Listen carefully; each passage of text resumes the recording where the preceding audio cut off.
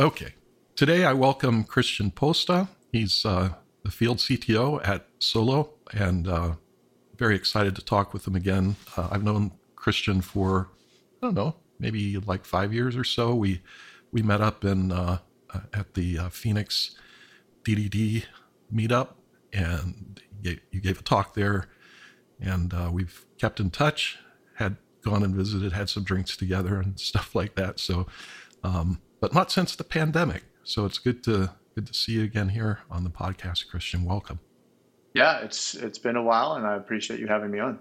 So, Christian, when I met you, you were a chief architect at Red Hat, which is one of the few companies that has really made a sensational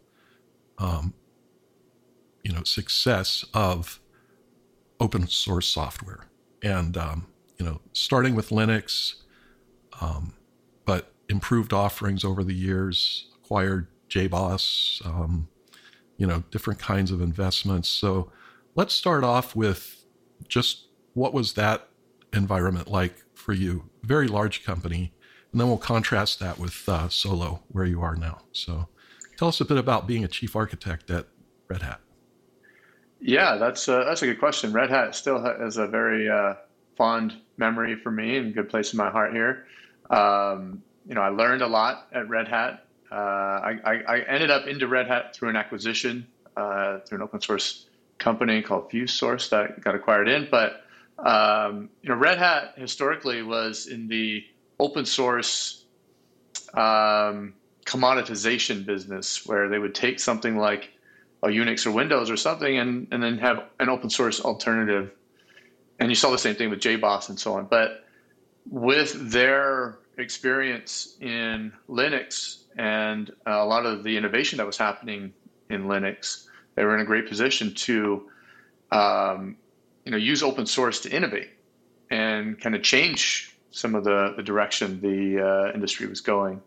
And while I was there, Docker, Kubernetes, all of those things were coming up. So I got exposed to that, Kubernetes probably in 2013, 2014, before it was sort of a public thing. And, started to fast forward, what is it that organizations are going to be able to do with this? How does that change application development, architecture? What are some of the innovations that are happening around this new, containers, Kubernetes, all this stuff? And, that I learned a lot. I worked with a lot of customers, very early adopters of these technologies, and help push them forward, help, explore new ways to solve some old problems, but in this new world. So it was awesome working at Red Hat. If you would, Christian, tell us about how do you see Kubernetes solving a set of problems for an enterprise or a startup or whoever? Right? What does it really do? Yeah, Kubernetes is a great piece of technology that is one part to the puzzle.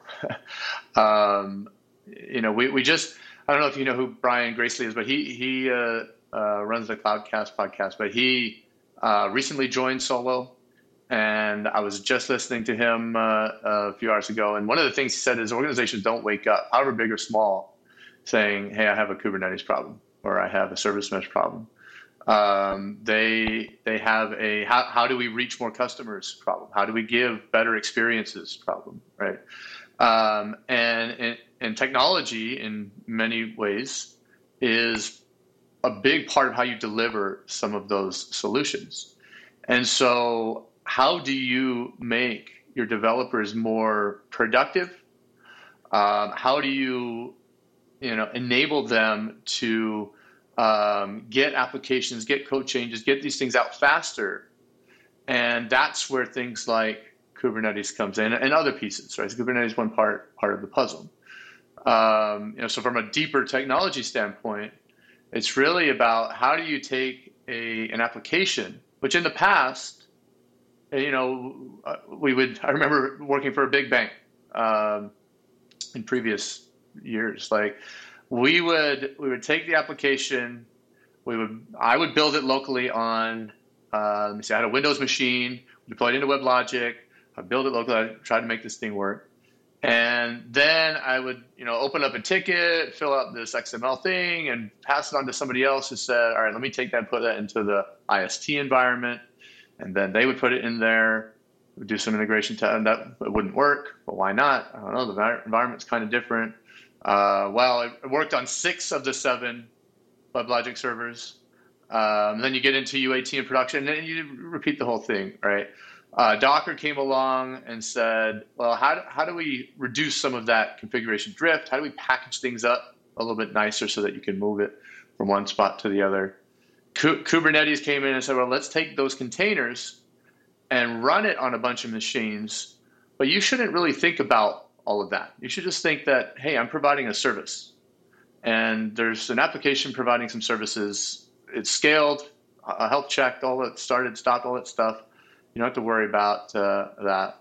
And that forms the foundation of the platform, the abstraction that then you can continue to build additional capabilities on. Great explanation. One of my challenges has been convincing people that, while Kubernetes has a set of problems to solve, it doesn't create great services in themselves, right? So my story is around domain-driven design and microservices. And one thing that I've appreciated about knowing you is that you're practical in that sense. In fact, one of the talks that you gave at the DDD meetup was about domain-driven design and using microservices, and how that kind of fits into the whole big picture. And so I've found you to be very balanced in that way. Do you have any advice for people, like how to balance the Kubernetes and with the actual value of business-driven software? Yeah, I mean, it's kind of hard, because as technologists, we're very excited about the new thing. And, at times, whether right or wrong, it's reality. People are looking out for, well, what is my next thing going to be? Where else? What can I learn to do to be more valuable? And so that creates a what are you trying to balance? But if you're honest about what are the problems that I need to solve, what are the goals and things that I need to do to achieve those outcomes, then I think that's what it is. It's the technological, intellectual honesty about what is the problem you're trying to solve.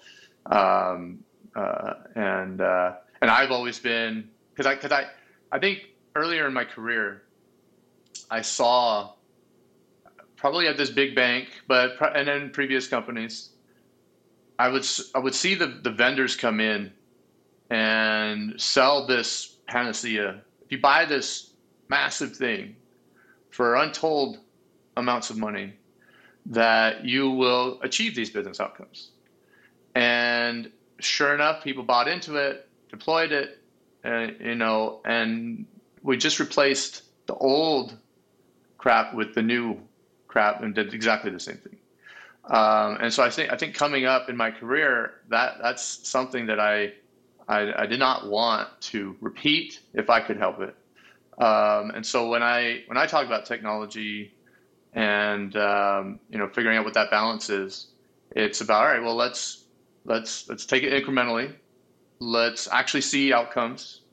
The goal is to improve and to and to be outcome driven. And if we're not seeing that, then stop. I wrote a blog. Let's see, this might be 2.5 years ago now, but about why Istio was, and then that's the open source service mesh community that I've been involved with for a long time, but why Istio is a great example of when not to do microservices. And that was the headline, trying to catch people's eye. But what I covered in there was Istio's journey from 1.0 to 1.5 a bunch of releases, about a year and a half that went past there, where the Istio community changed their position on, well, Istio is built and deployed as a bunch of microservices. Maybe it shouldn't be, right? And again, it was very outcome focused. It was very, just because everybody's doing microservices. And actually, there was a lot of thought that went into, we believe, this was the premise, that we believe Istio as a platform, the way people will run it, the different capabilities that Istio provides will probably be run by different teams. A lot of the initial architecture came out of Google, and that's the way they thought about it. How would you run this as a service? In reality, when people took it and ran Istio, it was not that. It was a single team, maybe even a single person operating the mesh, or automating it away in such a way that the fact that it was microservices didn't benefit them anything. In fact, it hurt them. Operationally, it's more complex. Upgrading and all this stuff was more complex. There's extra communication between the services that was unnecessary. From a security standpoint, all of those microservices had to have elevated privileges because they weren't doing different things. They were all kind of doing the same. So, long story short, they changed. And, and I thought it was a great move, and I wanted to help, I wanted to talk about it publicly. But it goes back to be pragmatic. What is the outcome? What is the user experience that you want? What does the surface look like? And don't just do it just because, hey, this is the new thing, or some vendor told me this. Right. So yeah, I don't know. It's just sort of my experiences drove a lot of that. Yeah, and I think, thank you, that it's a really good explanation, and I think this segues very well into your role at Solo and Solo itself. So Solo is innovating in the area of containers with service mesh, and essentially what they're doing is saying everybody out there doesn't have to be an expert at Kubernetes and at service mesh. You're commoditizing this, and so go to the experts, go to Solo, get this operational software and run it, right? Just put your services, whatever they happen to be, whether they're monoliths or microservices or whatever, just deploy them, and now focus on the business again, right? And this is where the real value is for them. Right. I mean, we talk with people who are interested, so are on that modernization journey. And what they care about is when they're providing the end services, platform, and so on to their developers, to enable their developers, they need to build capabilities like failover. Like they need to think about, how do applications stay highly available? How do we get telemetry and tracing all this stuff between the application and do it in a consistent way? Because they're supporting, on Kubernetes and Docker and all this stuff, you can run Node.js the same way as the Java applications, the same way as the Golang, and so on, right? But to get uniformity and to get consistency across, not just the languages are important, but also they're going from an on-premises environment to a public cloud environment. And there's significant differences between VMware, on-prem, OpenStack type stuff than what's in AWS or what's in Azure. And what we focus on, what we care about, is solving that problem for them, which is they need to give their developers these capabilities, and they need to do it in a way that's scalable. And to be able to do that, it has to be simple and consistent and unified, and put that across, wherever they deploy their applications. And so those are the things that we focus at the application networking layer. That's where the service mesh part fits in. That's where the modern API gateways they fit in. And we're pushing the boundaries on a lot of this technology, like bringing in things like eBPF to optimize some of the networking, putting GraphQL, building GraphQL into the service mesh. And we see this area of networking as sort of the foundation for additional capabilities that can be simplified and delivered to end users and developers. Just like Kubernetes kind of spawned the innovation that happened on top of it. Being able to connect things, secure things, understand what's happening on the network, that itself also enables a wide, a wave of innovation that happens on top of it.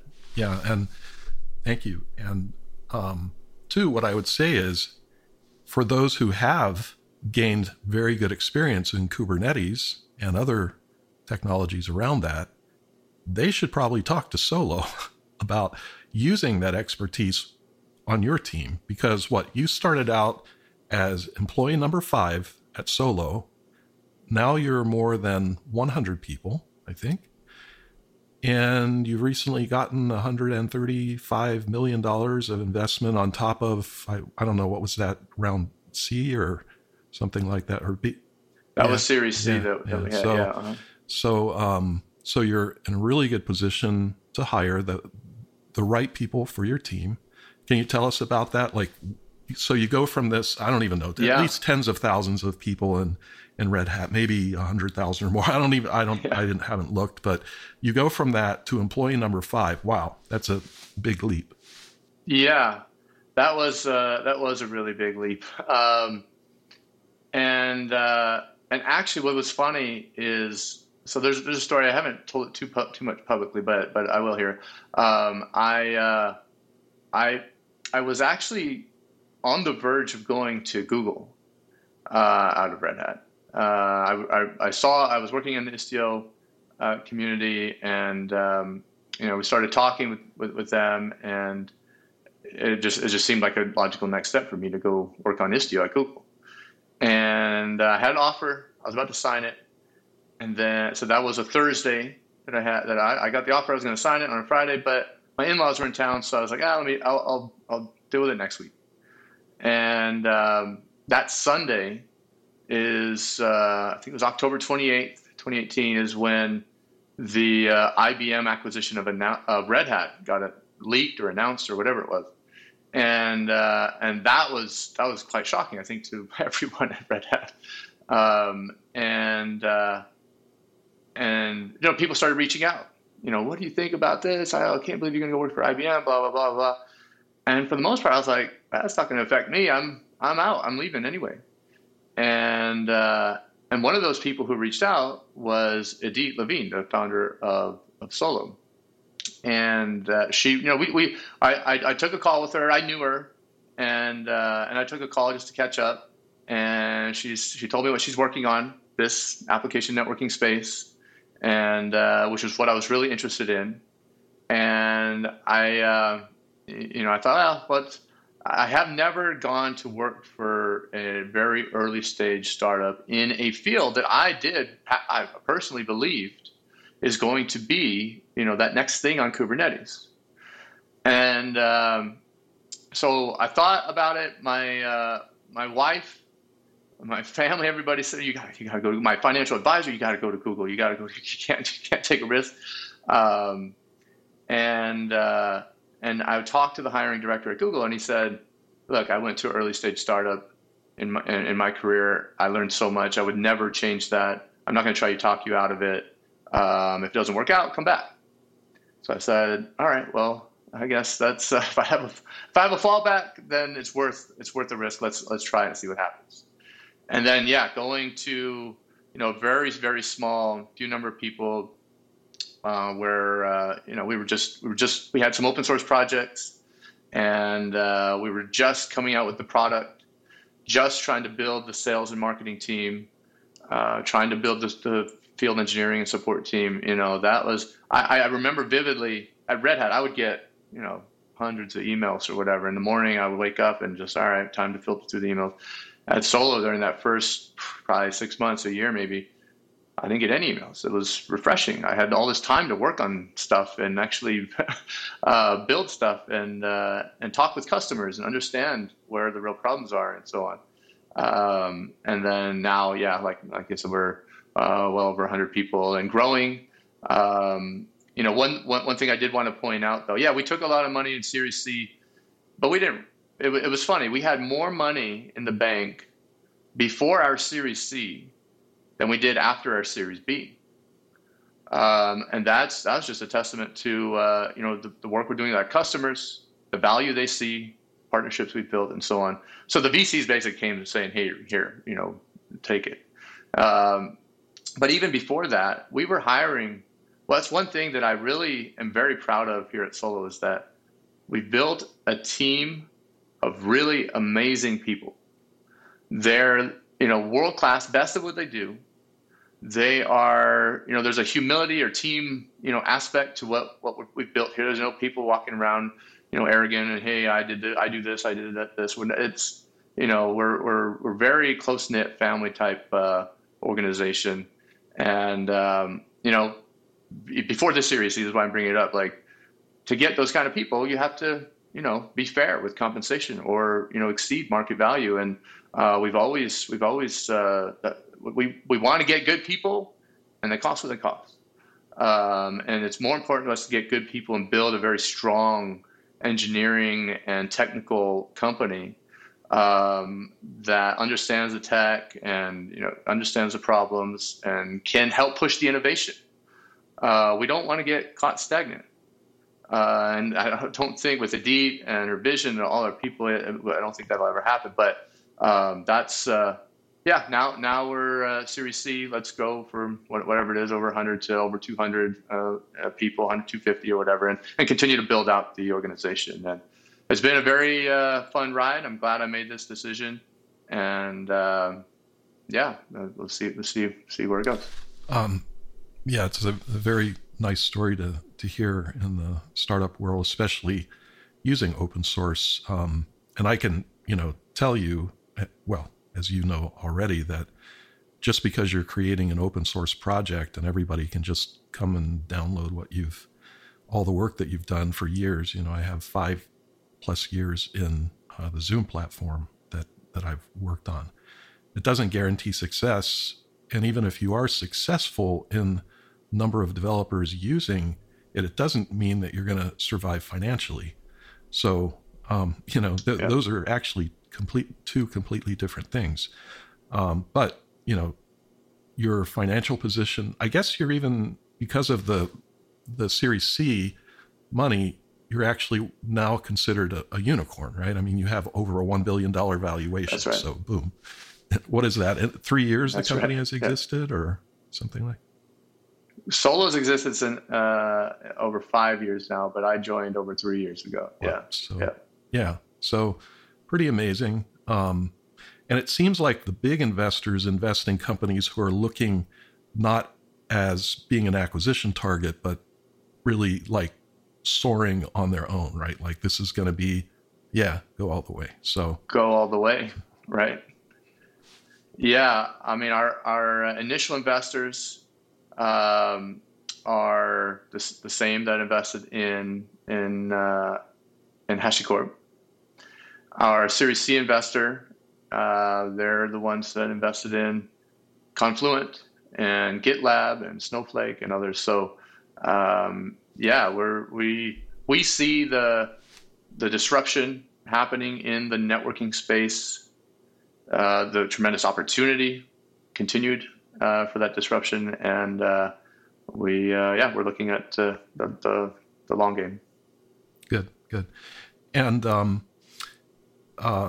now we're both excited about business when you have C at the beginning of your title, right? So of your role. I mean, it means you're a business person. Hopefully you are. And a business person in technology, that's a very powerful, individual to have on your team. Now let's switch back to technology a bit, I guess. So Istio as a service mesh in general, the Envoy proxy, and of course the Glue API gateway, which we use with we offer with the Zoom platform. And thanks for your help on getting that up and running. Yeah, sure. So Istio as a service mesh, can you describe very, sort of specifically, what are the the primary benefits of using a service mesh over using Kubernetes on its own? Yeah, that's a good question. Kubernetes does do, as part of, because I mentioned Docker was for packaging. Kubernetes kind of what gives an abstraction of an application or service that's running across multiple machines. And to do that, Kubernetes does have some very simple primitives for describing what is a service. It actually has an API called service, and how things connect through things like service discovery and load balancing. Kubernetes can do that basic stuff in the service to service or east-west direction.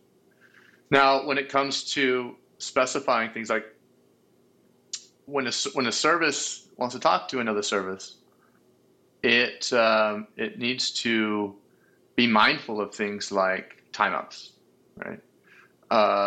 Things like maybe a request fails and it's appropriate to retry, so it should retry this request a certain number of times. Maybe if it's experiencing request failures, it should stop calling a service for a period of time, and then slowly try to see maybe make more calls and see whether or not the service is up and available, or it should just fail over somehow to a different service.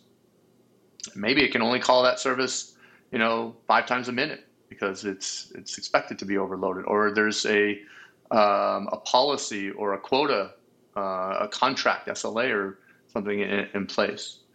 And maybe that service is only allowed to call the other service for a certain period of the day, and on and on, right? There's all these policies about how services should connect and services should communicate with each other. And in the past, the way we solved that problem, so Kubernetes doesn't solve that problem. In the past, the way we solved it is either stand up a big an API management thing, and we'll just force all the traffic through the API management thing. But in Kubernetes, it kind of doesn't make that good sense, right? Because if there's a pod running in one namespace and a pod running in another namespace, and maybe those things happen to be on the same machine, forcing all the traffic back out through, let's say, first of all, it probably has to go through some sort of load balancer. Then it needs to go into the API management system. Then it probably needs to go into another load balancer, and then maybe into an ingress into Kubernetes, and then eventually. So that it doesn't make much sense. And so what the service mesh allows you to do is, number one, and that's what I love. Eric Brewer wrote the forward for my book, and I love how succinctly he put this concept, which was the service mesh. Yeah, it does a bunch of networking stuff, but really, what it does is it allows you to codify the policies that need to be, upheld in the service-to-service interaction, and allow you to declaratively define those and make changes to those at runtime without changing the code, without changing the applications, without this, extra hops and all this stuff. Think of it as though it's part of the application, but you can affect it through configuration. And it's not actually in the application code. So if you make changes, you can make changes dynamically and reactively and so on. So the service mesh provides a layer of networking on top of application networking on top of Kubernetes. And it's the big reason for it being there is that it's policy driven. And it's configuration as data driven, and so that forms the foundation of, if you're trying to build a platform to enable developers to go quickly and kind of offload some of the responsibility of non-functional requirements around, like I mentioned, high availability, fault tolerance, failover, telemetry collection, this kind of stuff that can happen in between the applications, and control that and make changes faster, then you're going to support the ability to get code out faster. Reduce the blast radius because maybe you can control the traffic routing and so on. if there are bad things that happen. Reduce the mean time to recovery, because you have all this telemetry. You understand what the baselines are. You're able to understand the tracing and where things are slowing down and that kind of thing. So the service mesh really is a programmable application network that lives on top of Kubernetes that enables platform service owners or platform owners to provide a service to their developers that allow them to go faster. That is probably the best explanation I've heard. It's really, really awesome. But but I think that all that said, what's so elegant about it is, to the application or the microservice, however you want to look at it, it's just the network, right? Right. And so you get all this stuff without the application itself having to know everything that's going on. So it's not like it's providing assistance to the service mesh in some way. It just says, like send out a network call of some kind or request or whatever it happens to be, and boom, right? It happens. Exactly. Yep. And then so that developers focus on what is the differentiating logic that they care about. If a request fails, all right, that might be a business problem, business logic that decides, well, if a call fails, if I can't reach an app, then I got to do something else. Now that's business code. Figure maybe I need to call a different service, or maybe I return something from the cache, or I return a static response or something, right? So, but then that part of the equation is where developers come in and provide their expertise for, okay, now this is what the business wants. This is how the domain model looks. This is how the system is supposed to behave in terms of business requirements. The networking pieces, the security pieces, that doesn't have to be intermingled and intertwined into the code. The dependencies and transitive dependency, all this stuff that you have to maintain to get that working nicely. And then, like I said, across languages, across frameworks, implementing that application networking functionality consistently across Node.js and Java and whatever. Pick any of your platforms. That becomes a huge burden to try to do that in the application code. So yeah, I would ideally try to simplify some of those areas. Very nice.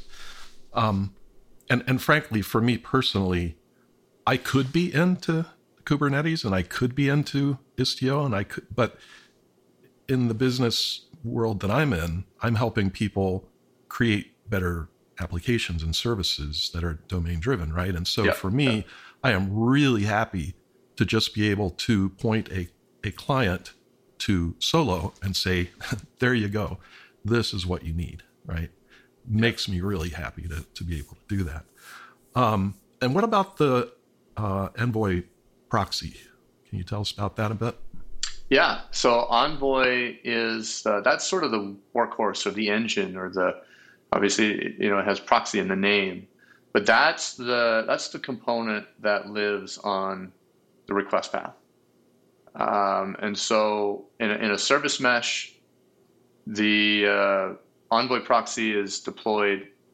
This is the typical pattern that you see in a service mesh, which is it's known as the sidecar, or the this is the service proxy that gets deployed with each application instance and acts and behaves as though it's part of the application, right? But when an application talks out over the network, it actually first talks through its local proxy. The proxy is what implements traffic routing, telemetry collection. It might originate TLS or mutual TLS connections. It might enforce rate limiting policies. These type of things can be enforced in this proxy.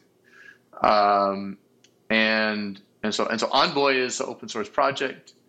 I think it was donated to the CNCF out of Lyft back in 2016 or so, 2016 or 2017, so in that time frame, and has sort of become the foundation for this type of modern application networking.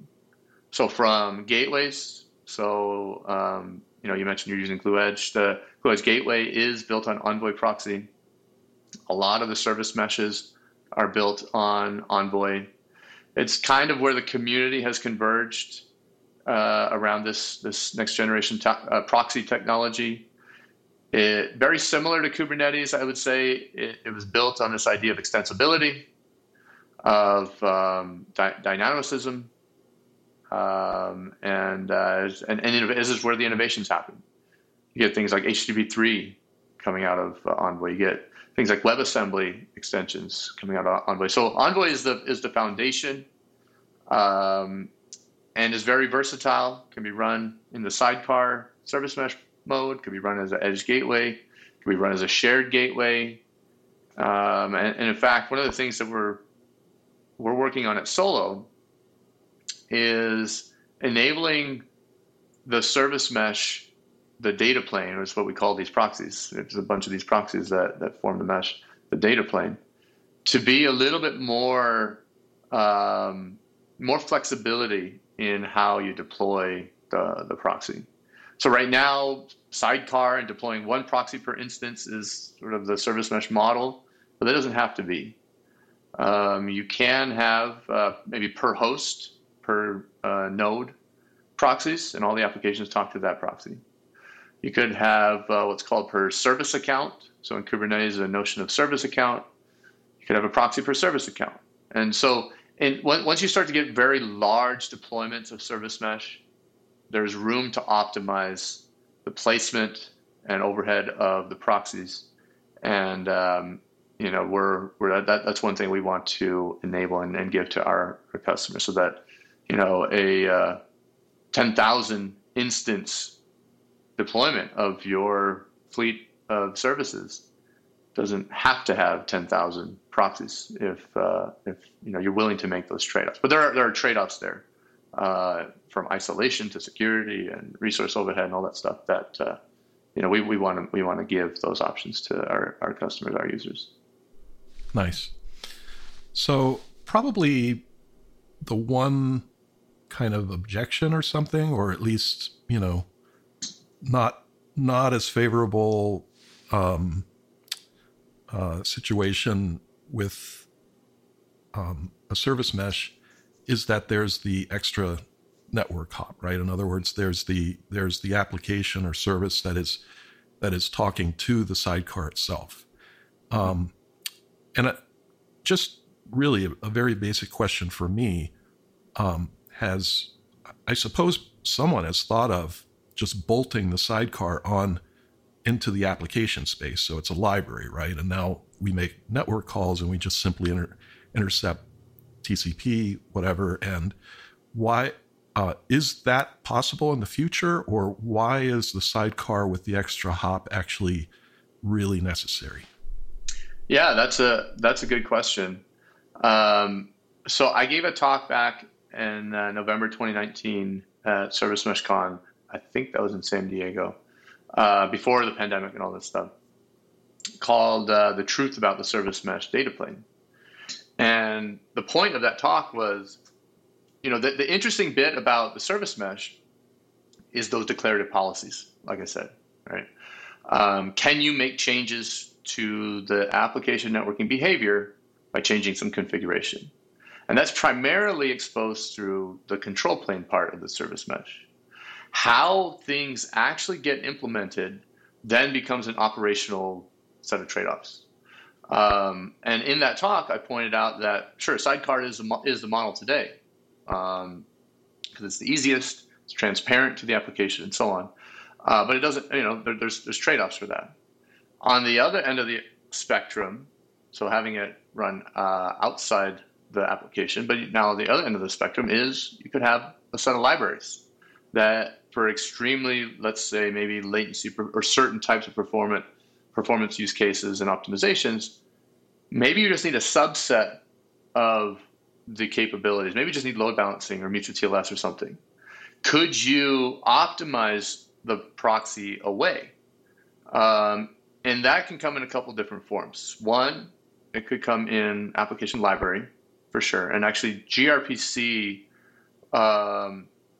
the gRPC library actually does implement the API for the Istio control plane so that you can run limited functionality in a proxyless configuration. So that's one option. And then the second is, can you run the sidecar with the application and eliminate the networking hops? And that's something that we're working on at Solo with the usage of a technology called eBPF. eBPF is a way of extending the kernel and specifically for networking, bypassing, optimizing the networking paths between a couple, in this case, two processes, but, the proxy and the application. So can we have a direct connection, not going through the TCP/IP stack, localhost and all that stuff, between proxy and the application? So, that is something that we can do. And then the third is,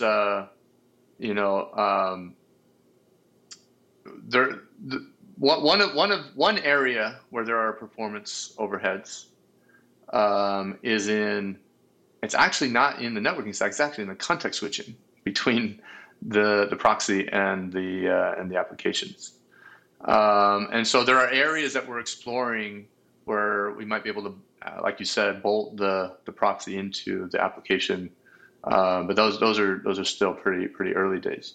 But I do want to point out that the performance overhead from the proxy, either in terms of the cycles the proxy is taking, or the networking stack overhead, for the types of applications that we're talking about, is almost nil.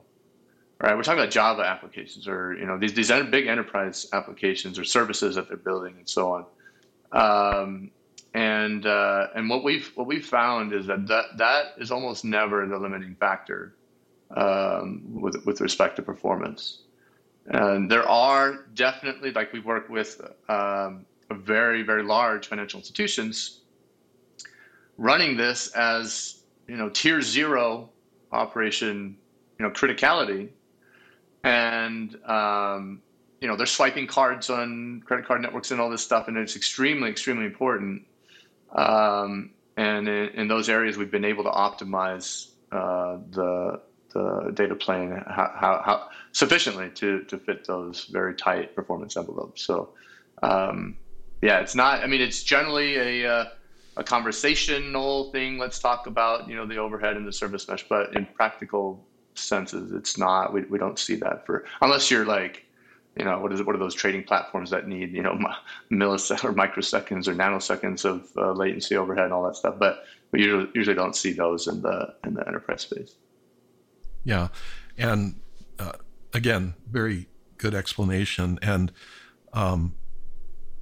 for that matter, this is another reason why companies need to go to Solo, the experts, because if you need to melt away the network overhead, you can do that, right? So Absolutely. You've already proven it. So yeah, absolutely, this is our area of expertise. Yep. Right. Exactly.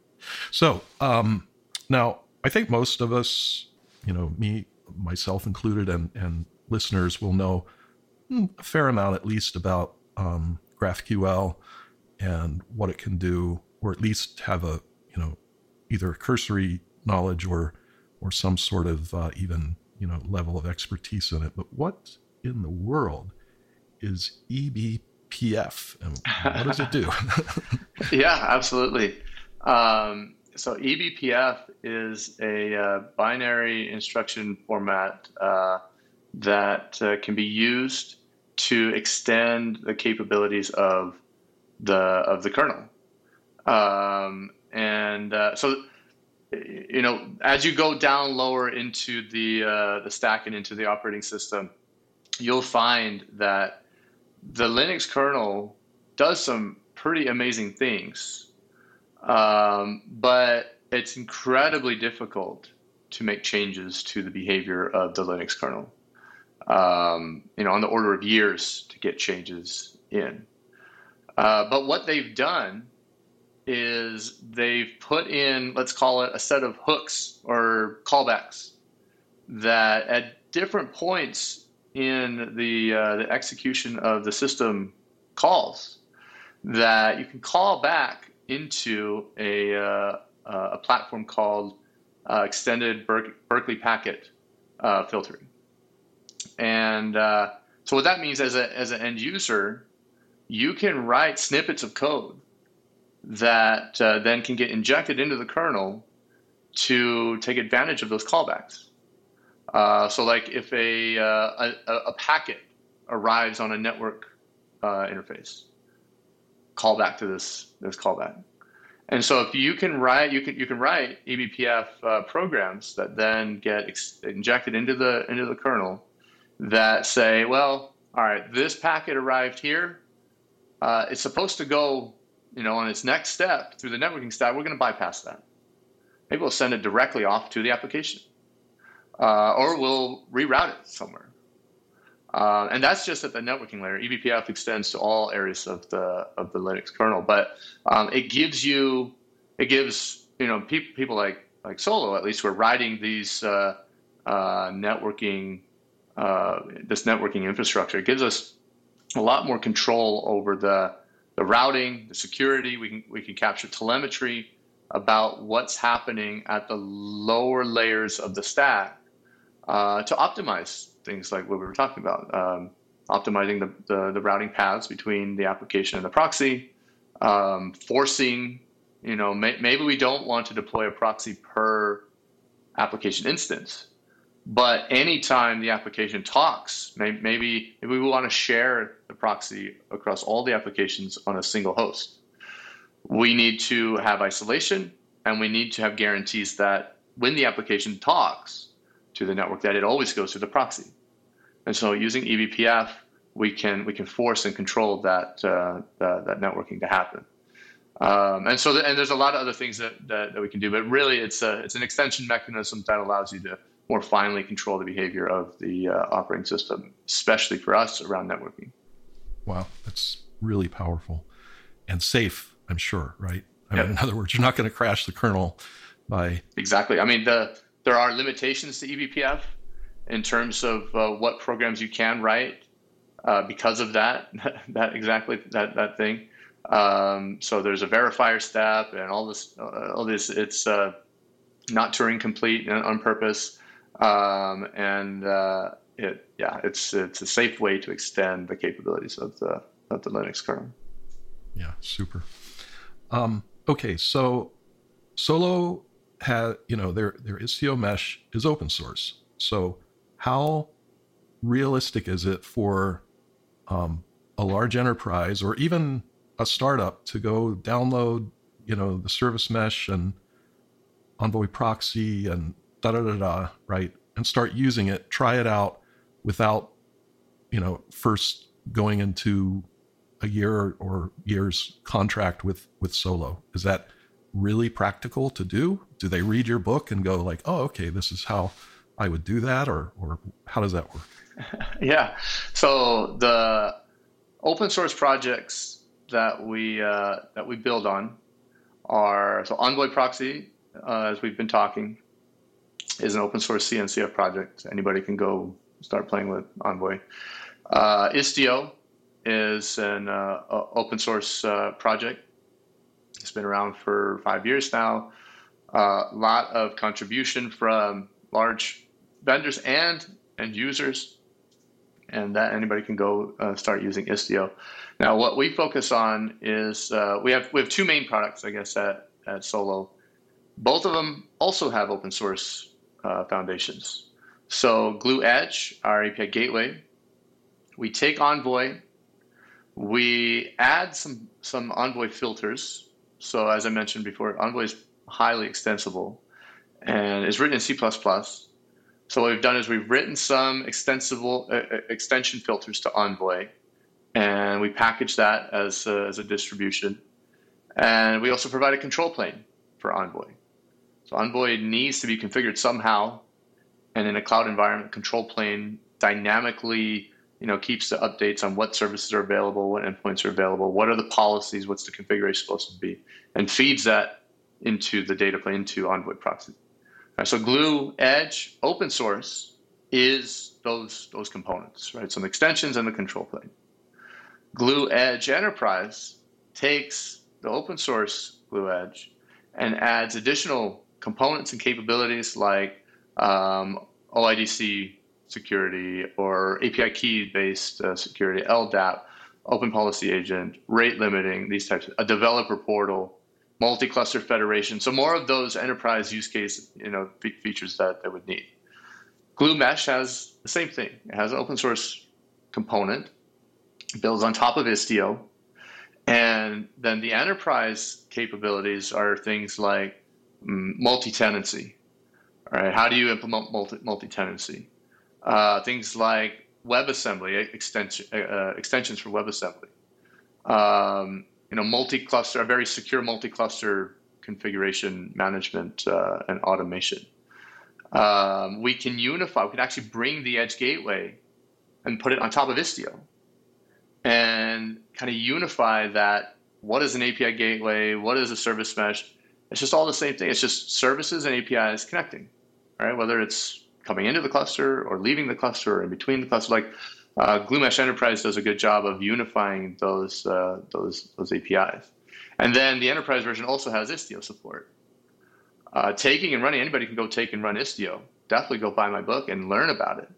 But when you run this at scale and you need someone to call in the middle of the night when things start failing, or, Envoy is awesome, but just like any technology on the request path, you're going to have CVEs, you're going to have vulnerabilities, you're going to have these, and you got to patch them.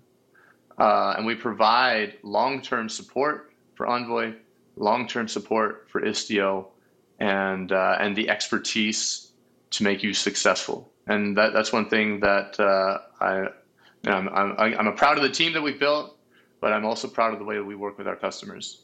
We don't just sell them, a bag of tools and walk off. We're there. We have a customer success team. We're invested in, and we want you to be successful. This stuff can be complicated, but there's no better people in the world to be working with than us to make you successful. So it's an open core model. We have the expertise to make you successful, and we're working with some of the largest deployments of this technology in the world today. A lot of which we've talked about at our customer conference, or you go to Service Mesh Con, go to IstioCon. You're going to see a lot of those talks are from solo people or solo customers, because we're definitely leading the market in this space and the open source communities around it. And you definitely start with open source, but as you get into the enterprise, there's a lot of value that we provide. Compelling story, Christian. Thank you. And I have to say that Eric Brewer writing your foreword, I don't know, probably can't get better than that. I'm not sure, but probably not. So what kind of topics in general do you cover in the book? Yeah, we're very grateful to have Eric write the foreword. He's been very instrumental in the innovation in the distributed systems space. A lot of the things that are happening at Google. So definitely very, very thankful for that. But we cover, so Istio's been out for a while. It took about 3.5 years to write this book. Halfway through, I sort of got, building and running a startup is itself more than a full-time job. So it kind of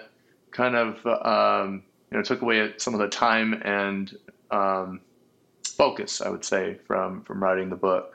So then we brought in Renor, who is my co-author, to help push the journey along.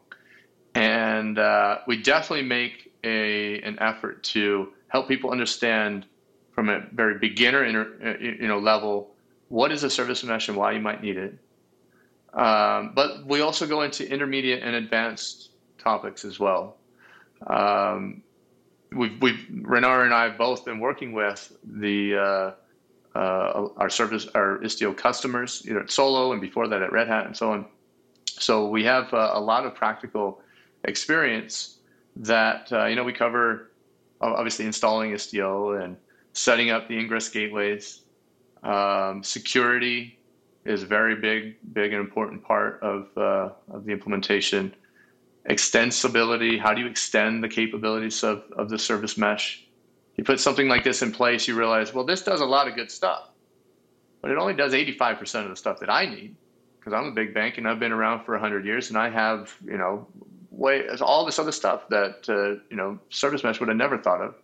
I need a way to extend those capabilities. So, we cover extensibility, some of the operational day two aspects. And like I said, there's definitely a good balance of material for people who are either brand new to Service Mesh, brand new to Istio, as well as, I've been using Istio for 2.5 years already in production.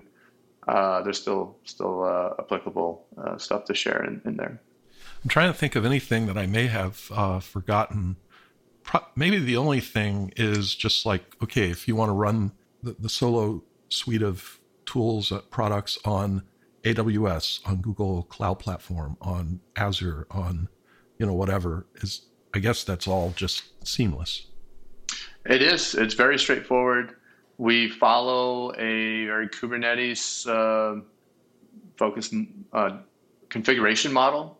So it's declared, all of the pieces are declarative configuration, custom resources on Kubernetes, but it's not limited to just Kubernetes. You can plug in VMs and other, from our Edge Gateway, you call out to Amazon Lambdas and functions of service. And so we take so I tell people Solo is not a gateway company or a service mesh company. We're an application networking company. And however applications can communicate over the network, we can provide a lot of value. And then deploy from there your applications wherever you want and need. And then we'll take on the responsibility of gluing the connecting the dots, hence the name in the product. But yeah, we have customers that run on Azure, GKE, or Google Cloud, AWS, on premises, a lot of OpenShift users, Rancher, maybe do vanilla Kubernetes, and any of those platforms. Actually, at SoloCon last week, we had Google Cloud come and talk. We had AWS come and speak with us. And so, yeah, there's good synergies for running on any of those clouds. Superb. Well, I've really enjoyed this, Christian. So let it be known, I'm not an enemy of Kubernetes. I just like balance, and Kubernetes Absolutely does good stuff. The service mesh or the network expertise does so much, but we still got to write sound services and we got to talk to the business, like serious talk. Oh, absolutely. Innovation everywhere. Absolutely. All this stuff. Right. Innovation everywhere at every level. So. Absolutely. And outcomes, right? That's what we're after. Yeah. So yeah, no, it's awesome. I very much appreciate you having me on, and even being on, just more importantly, talking again, and just, catching up again. It's a pleasure. Hopefully, I don't know, things seem to be opening up more and more. Who knows? Maybe we'll have a chance to meet face to face again soon. So, yeah, I would love that. You're still in the Phoenix area, right? Yep, right north of you. Yeah. So very good. Yeah. Yep. Looking forward. Let's plan on it. Okay. Take care, Christian. All right, Vaughn. Thanks.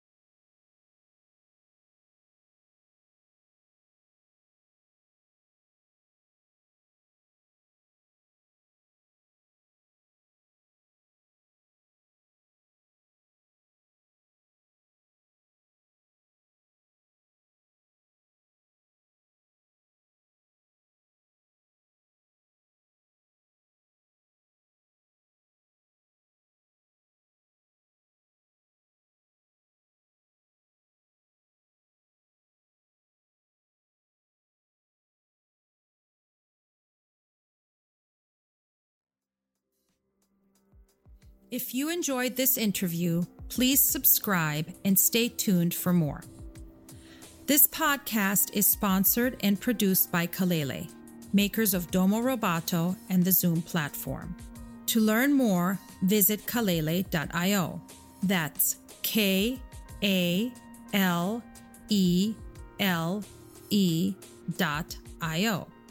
Thanks for listening.